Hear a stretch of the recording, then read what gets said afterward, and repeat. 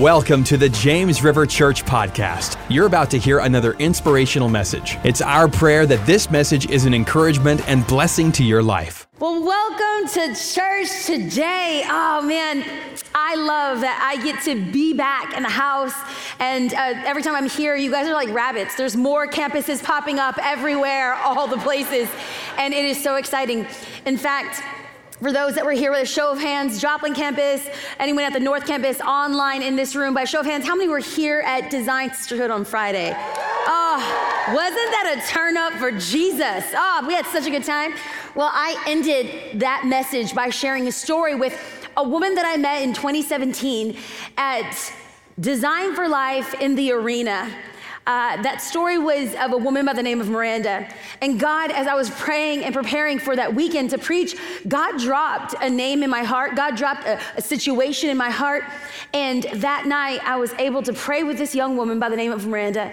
And God was so good. I sensed in my heart that Miranda, who was so burdened and so heavy and so sad that her mom was so ill, plagued with cancer, that she couldn't even be at Design for Life that year. Well, we prayed in faith, and I just believed that God was gonna do a work in her mom's life. I didn't know what that work was, but we prayed in faith that God would touch Miranda's mom. And in 2019, 2 years later, I was here in this building at a Design Sisterhood night, and Miranda was there with her mom, who had made a full recovery, was in remission from cancer. And I just love being able to witness and test and be a testament for God's moving hand. Well, the story doesn't stop there. In the economy of God, we always level up. Miranda's sister-in-law was here on Friday night, texted Miranda and said, "Hey, be sharing your story." Miranda slid into my DMs and was just like, "I have an update. Mom is still cancer-free, and we just bought a huge plot of land where my grandma, my mom, me, and my family, we all get to live together, and Mom is still well." So tell me that God just coincidentally just so happened to bring me to Springfield in 2017, and now in 2021 get to share what God is doing. And as we open up today's word, I want you to hold on to this one concept, this one thought, that nothing just happens. Church, let me be the first one to tell you, if you haven't heard that American idiom, that American expression, nothing just happens. We serve a God who will use every pit, every pain, every pressure, and every person for God's good glory and for our good, okay? We're gonna go into that, but I love that we get to start with the story of a woman by the name of Miranda and dive into a story of a woman by the name of Ruth. The thing is we're gonna discover in the pages of Scripture an Old Testament book. It's only 4 chapters. You guys are Bible scholars. This is a learned church who loves the Bible, and Pastor John is a scholar of scholars who brings you the Word of God to purely every Sunday. And so this book is sandwiched in the old pages of the Old Testament. It's only 4 chapters. Your assignment this week, your homework this week is to read Ruth, okay? It's only 4 chapters. You got it, Bible scholars. So pull out your notebook, pull out your Bibles, and turn with me to the book of Ruth. And as you do that, here's a little 30,000 foot view as we go through the book in this message, is that there's this woman by the name of Ruth who lost home and husband, and in many cases, hope. And yet in the pages of her scripture, we will discover that nothing just happens. See, now here's the thing, that's easy to say, but hard to believe, right? And so I learned a fabulous lesson on watching a show called Chopped. My husband says reality TV is trash, and I was like, the Spirit of God spoke to me on the Food Network show Chopped, so I'm gonna bring that revelation to you today. How many people out there like to cook and like the Food Network? Yes, how many people have seen that show Chopped? Raise your hand. Joplin, I better see hands in the spirit, okay? Listen. You don't get these thighs by eating celery, okay, friends? So I was watching the show, and if you're not familiar with the show, there are 4 chefs that go head-to-head in a cooking competition. There is a basket of mystery ingredients for every round, and you're supposed to make a delectable meal of epic proportion using the mystery basket ingredients. Well, this one episode, the 4 chefs go head-to-head, and they open up the mystery basket, and inside is vinegar, a jar of old bacon grease, and pre-cooked, pre-fried shrimp.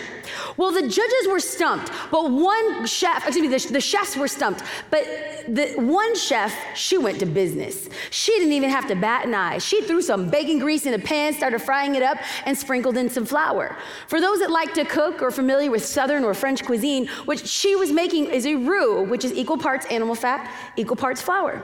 Well, there's a panel of judges off to the side, and the judges automatically, with their commentary, were saying, oh, what she's making is a roux. It's going to be used possibly for a stew. And the commentary was going on, and as the commentary was going on, the judges had a lot of opinions about this girl's roux, because the roux began to change colors. It went from like a cream color to a tan color to a caramel color to a peanut butter color, and then to a dark color, like a dark chocolate. Well, the aerial view is giving a view of the pan, and the chefs were running their mouths saying, the roux is ruined. You can't use this roux. It's bitter. It's burned. It's going to ruin the meal. Without even missing a beat, the chef goes and grabs some onions, garlic, celery, andouille sausage, crawfish, some more shrimp to the glory of God, and she is going to business. See, what the judges didn't realize is that this girl was from Louisiana, and her mama taught her how to make some mean gumbo. And mama taught her, listen, other people will look at this roux and say that it's ruined, but let me tell you something, child. It is the burned pieces, it is the charred pieces that will add to the flavor and complexity of this dish. Let me tell you something, church. What she said in the natural, I heard in the spiritual. I was like, this girl fixing to preach. I wanted to take off my high heel, throw it at the television and be like, yes, God, you're speaking to me. See, the judges of your life will look at you and tell you, your roux is ruined. Your life is ruined. Don't tell people about the burned part of your life. Don't tell people about the bitterness about your life. But I have been brought here to tell you that nothing just happens. And our good God, the master chef, will use even the burnt and broken pieces of your life to craft a meal of epic proportion. See, our sister Ruth, as we will discover, is Ruth had a roux to her life as well. It was equal parts pain and equal parts hope. Today, I hope wherever you are, that we are going to get some soul food today, not Southern cuisine. Food to feed our soul. Let's open up God's word with a word of prayer. Spirit of God, we invite you into this place. We welcome you here. We say, have your way. Will you open up our ears? Will you open up our hearts? God, will you open up our minds to hear a word from you? I pray that if there's anything that's not of you in this message, Lord God, remove it, and may I just speak directly to your people in the mighty name of Jesus. And the church says, amen. Joplin, I want to hear you say amen. Online, I want you to put 2 praise hands emojis in the chat box, okay? Now, did you pull out your Bibles and your notebooks and turn with me to Ruth? Yes, half of you did, praise God. All the carnal Christians who were too lazy to bring their Bible, it's okay. I put the verses on the screen for you today, yes. So we're gonna start off in verse 3 of chapter 1, but here's a little synopsis of what happens in the first 2 verses. There's a man by the name of Elimelech. Elimelech was living in a town of Bethlehem. Bethlehem is referred to as house of bread in Hebrew, but Elimelech had a problem. The house of bread had a famine. That's ironic. Well, Elimelech didn't want his family to die, so he left God's chosen community, God's house of fellowship. He left God's people, and he went to a town called Moab. Now, if you study scripture, Moab is not where God's people go, okay? It's referred to in Lamentations and also in Psalms as the wash basin for the Lord. It is a no good city, and no good Jew wants to be there. Think of it as a cross between like Vegas and Bangkok, okay? People turning up, it's a party all the time. People got an attitude. They worship a God called Chemosh that would sacrifice your babies to. I mean, it was a city no good Jew wanted to be. Well, we're gonna pick up their story, and we're gonna discover some ironic and tragic news. You should be in verse 3 of chapter 1. Then Elimelech, Naomi's husband, died. Friends, why did he leave Bethlehem? Not to die. And guess what happened? He died. This is ironic. This is sad. And then she was left with her 2 sons. Now, they took wives of the women of Moab. The name of one was Orpah, the name of the other was Ruth, and they dwelt there about 10 years. Then Mahlon and Chilion, side note, those names in Hebrew mean death and dying. It's like naming your 2 sons SARS and coronavirus, because it's not a good destiny here, friends. Well, what happens? They also die. So the women survived, her 2 sons and her husband. Say this with me, church. Nothing just happens. The story starts off with death, depression, and 3 destitute women. Ruth's husband is dead. Ruth's father-in-law is dead. Ruth's brother-in-law is dead. These 3 women, their hopes and their dreams are buried 3 times over, 6 feet under. This is a no-good situation. Naomi, the matriarch, the mother of the family, all hell had broken loose in her life. Her hopes, her dreams, her ambitions are gone. And maybe you feel like you are at that point today. Maybe you feel like Naomi, where you were living in Bethlehem, the house of bread, and now you are living in Moab, where your family is dead, as well as your dreams. And I've been brought here to tell you that that is okay, that it's okay to not be okay. Because Naomi's about to have a great conversation in her community. And if you've come here to the community of God, let me be the first one to welcome you home. And Naomi, as you will discover as you read your homework in Ruth chapter 2, she has an honest conversation. When she makes it back to Bethlehem, when she makes it back to the house of bread, she says this, "Don't call me Naomi," which means sweet and pleasant. She said, "Call me Mara, because I am bitter. The Lord has dealt bitterly with me." Maybe that's the place where you're at, where you feel like, I'm so old. I feel like the ship has left the dock. Or maybe you're here today and you're like Naomi. I had so much, I went away full and now I'm coming back empty. Maybe you're like, I went away to college and then the pandemic happened and I had to come home. Or I moved to Springfield for a job and I lost my job. Or I thought I was gonna be married and my spouse had an affair. You are not alone. See, pain is the company keeper that brings people together. Pain is the thing that allows you to relate to one another. Perfection isn't the thing that bonds people, pain does. And let me tell you something, God will do more with your struggles than he will with your successes. God will use your burnt pieces, your broken pieces, and your bitter pieces to add to the complexity and the flavor of your life, okay? And Ruth, Naomi, and Orpah, the 3 women, those that were still living, see, they had a bond, and that bond was pain that brought them together.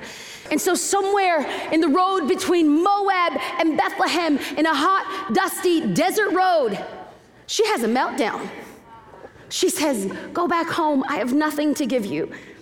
Maybe that's the point where you feel like you're at, where the clock is ticking and you can't do anything to stop it. Maybe you were staring in the mirror and you were like, "I'm closer to the sunset years of my life than the sunrise years of my life," if you know what I'm saying. Maybe you feel like, "I have the vision, but I don't have the time. I have the youthful spirit, but my knees are creaking and my back is aching and I'm tired." Maybe you're here today and you feel like the opportunity has passed. Let me remind you that nothing just happens. God hasn't made a mistake. God is not sleeping on the job. God knows where you are. God knows who you are. God knows how old you are. God knows how young you are. God knows about your past and God is writing your future. God knows about your failed marriage. God knows about the affair. God knows about your broken heart. God knows about the shady business deal. God knows about your empty womb. God knows about your dreams. God knows about your nightmares. God knows when you're awake. God knows when you're asleep. God knows who has betrayed you. God knows when you are broke. God knows when you got bills. God knows when you're bougie. God knows when your child's illness, and God knows, oh Lord Jesus, about our weight gain, okay? Because that Corona-19 is a real thing, all right?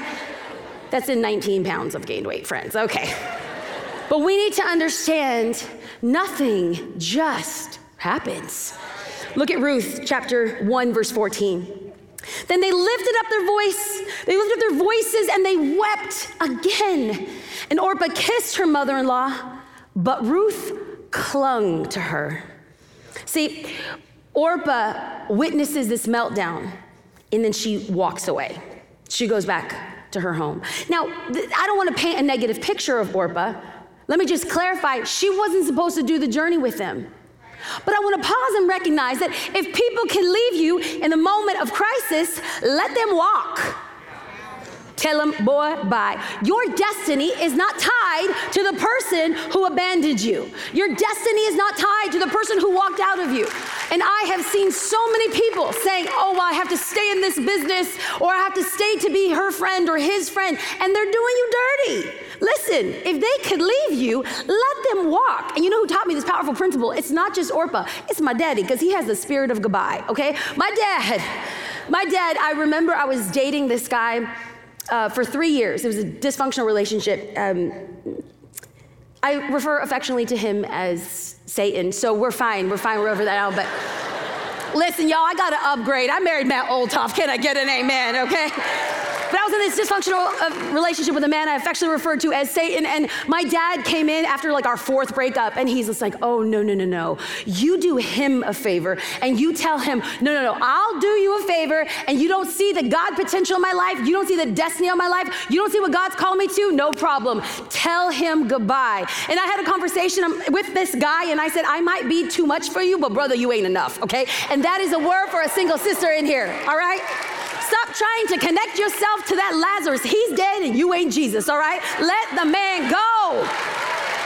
Let the man go. I want to remind us that nothing just happens.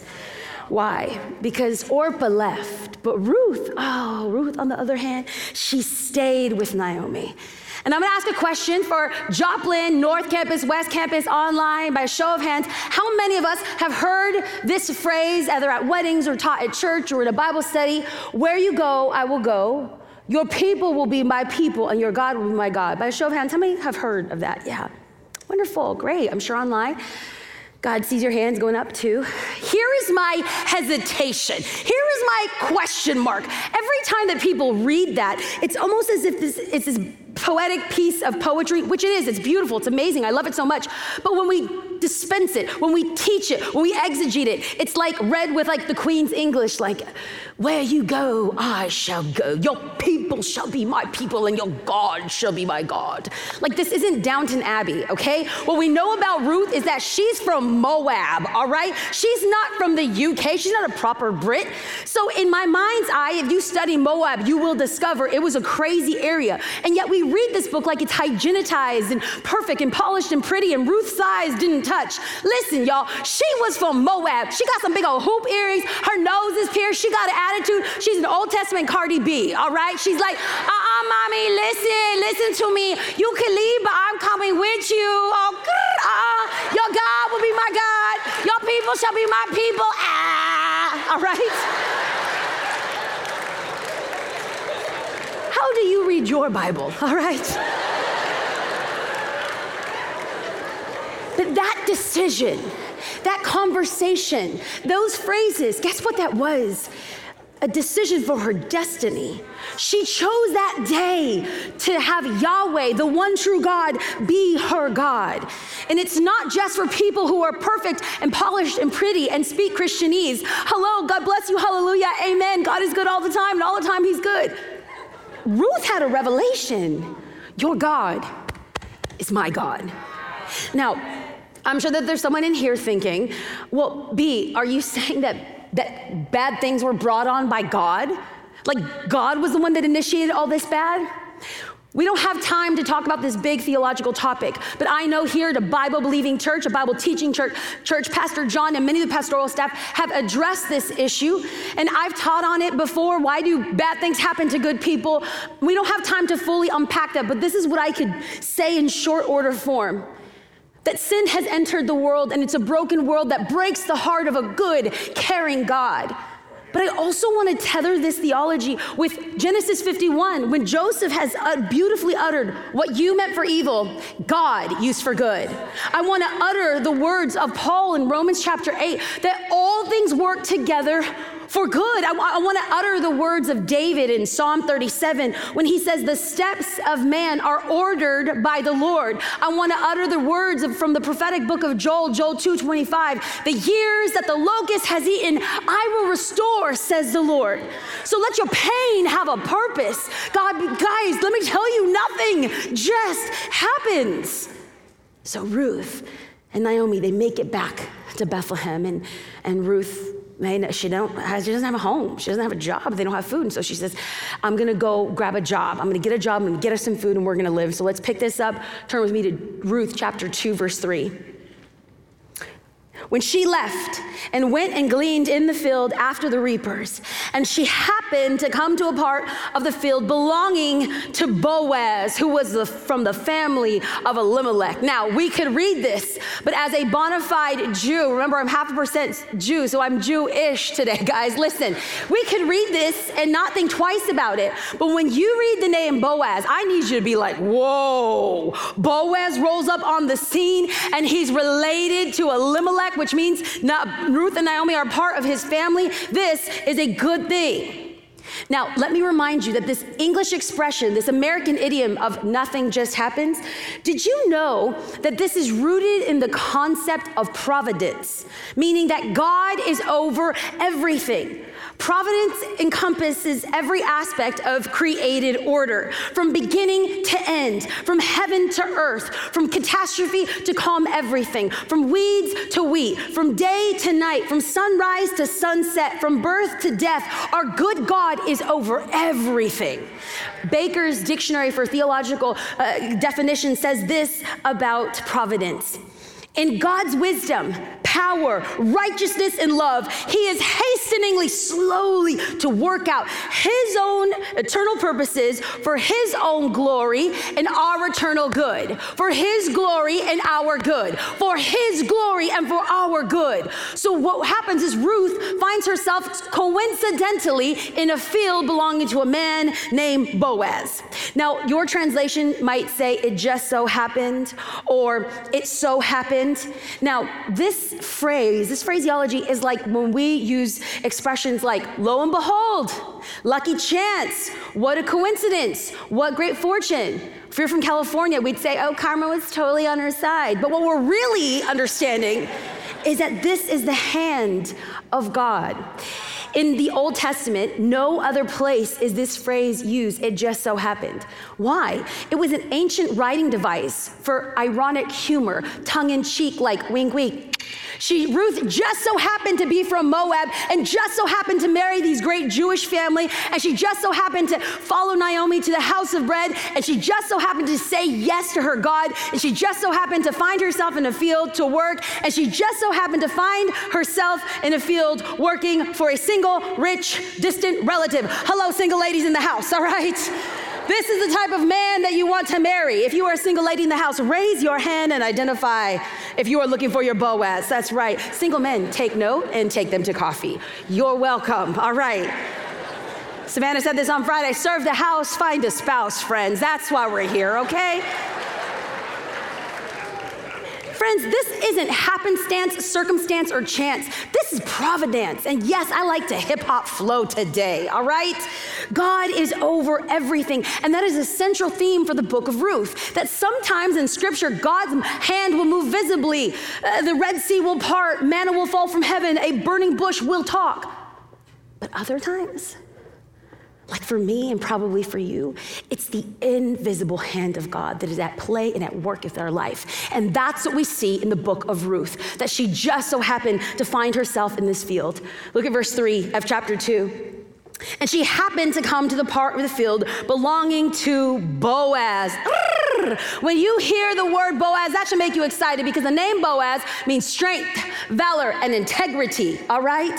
In the words of the 1990s hip hop band Salt and Pepper, what a man, what a man, what a mighty, mighty good man. Yes, he is. Let me take a minute or two to give much respect to Boaz, all right? Because this man, he's about to save the day because nothing just happens. And as God was with Ruth working in that field, God is with you. As God was with Shadrach, Meshach, and Abednego amidst the fiery furnace, God is with you. As God was with Daniel in the lion's den, God is with you. As God was with Barak and Deborah in the battle against the Philistines, God is with you. God is with us.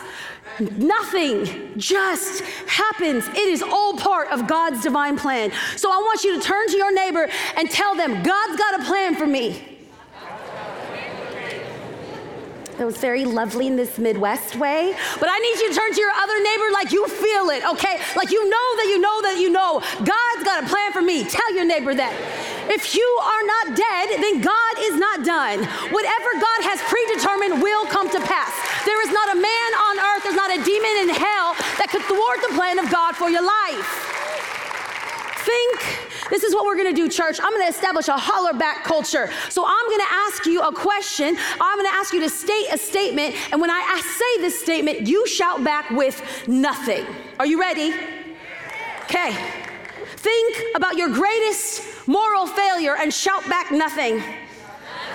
Think about your greatest sin and shout back nothing.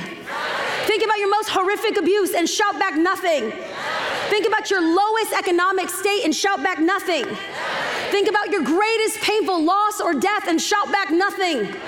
Think about the worst thing you've ever done and shout back nothing. Think about the person who betrayed you and shout back nothing. Think about the person who walked out on you and shout back nothing. Because nothing just happens.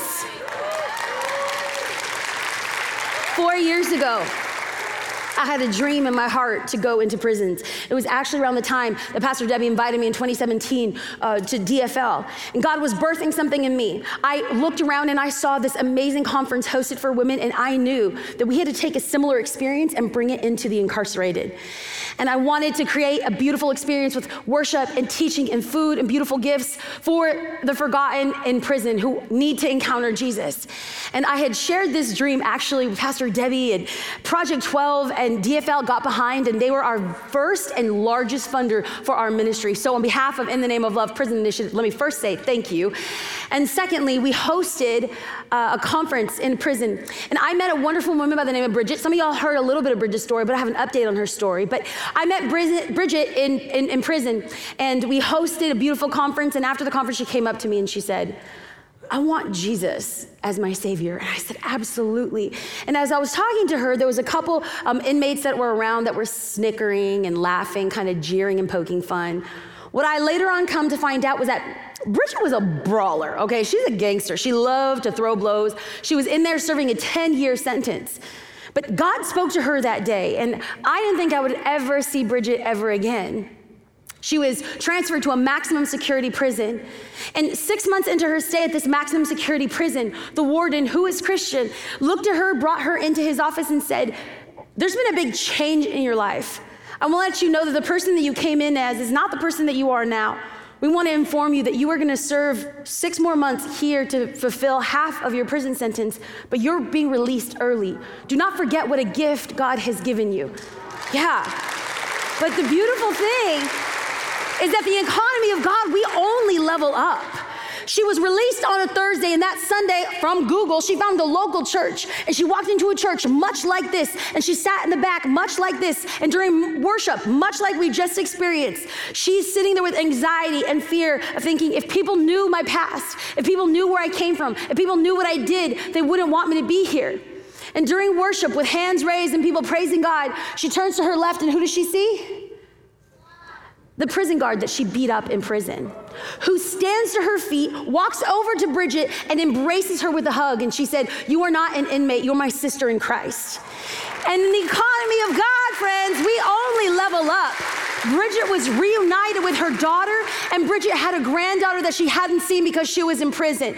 I met up with Bridget on the screen. I met up with Bridget in Lubbock, Texas, who was still walking with the Lord. And just 2 months ago, Bridget came to the Father's house in Orange County, California with her fiance. She is still serving Jesus, and God is doing a miracle work in her life. So when I ask you to say nothing, I want the haters, the dissenters, and the demons in hell to hear you shout back nothing. Because nothing just happens. God took a pagan, Moabitess, who was barren, an immigrant, and allowed her to be in the family of God. And in Ruth chapter 3, she has this DTR with Boaz. She's basically like, boom me up, bozo. Come on, you can do this, Boaz. Come on. Don't be a loser. Be a hero. You can marry me. Make this happen. She has a DTR, which is a defining the relationship talk with him. Literally in your homework, you're going to discover it, Ruth chapter 3. And then we jump down to Ruth chapter 4. And here, Ruth's proposal was taken up by this amazing man of God.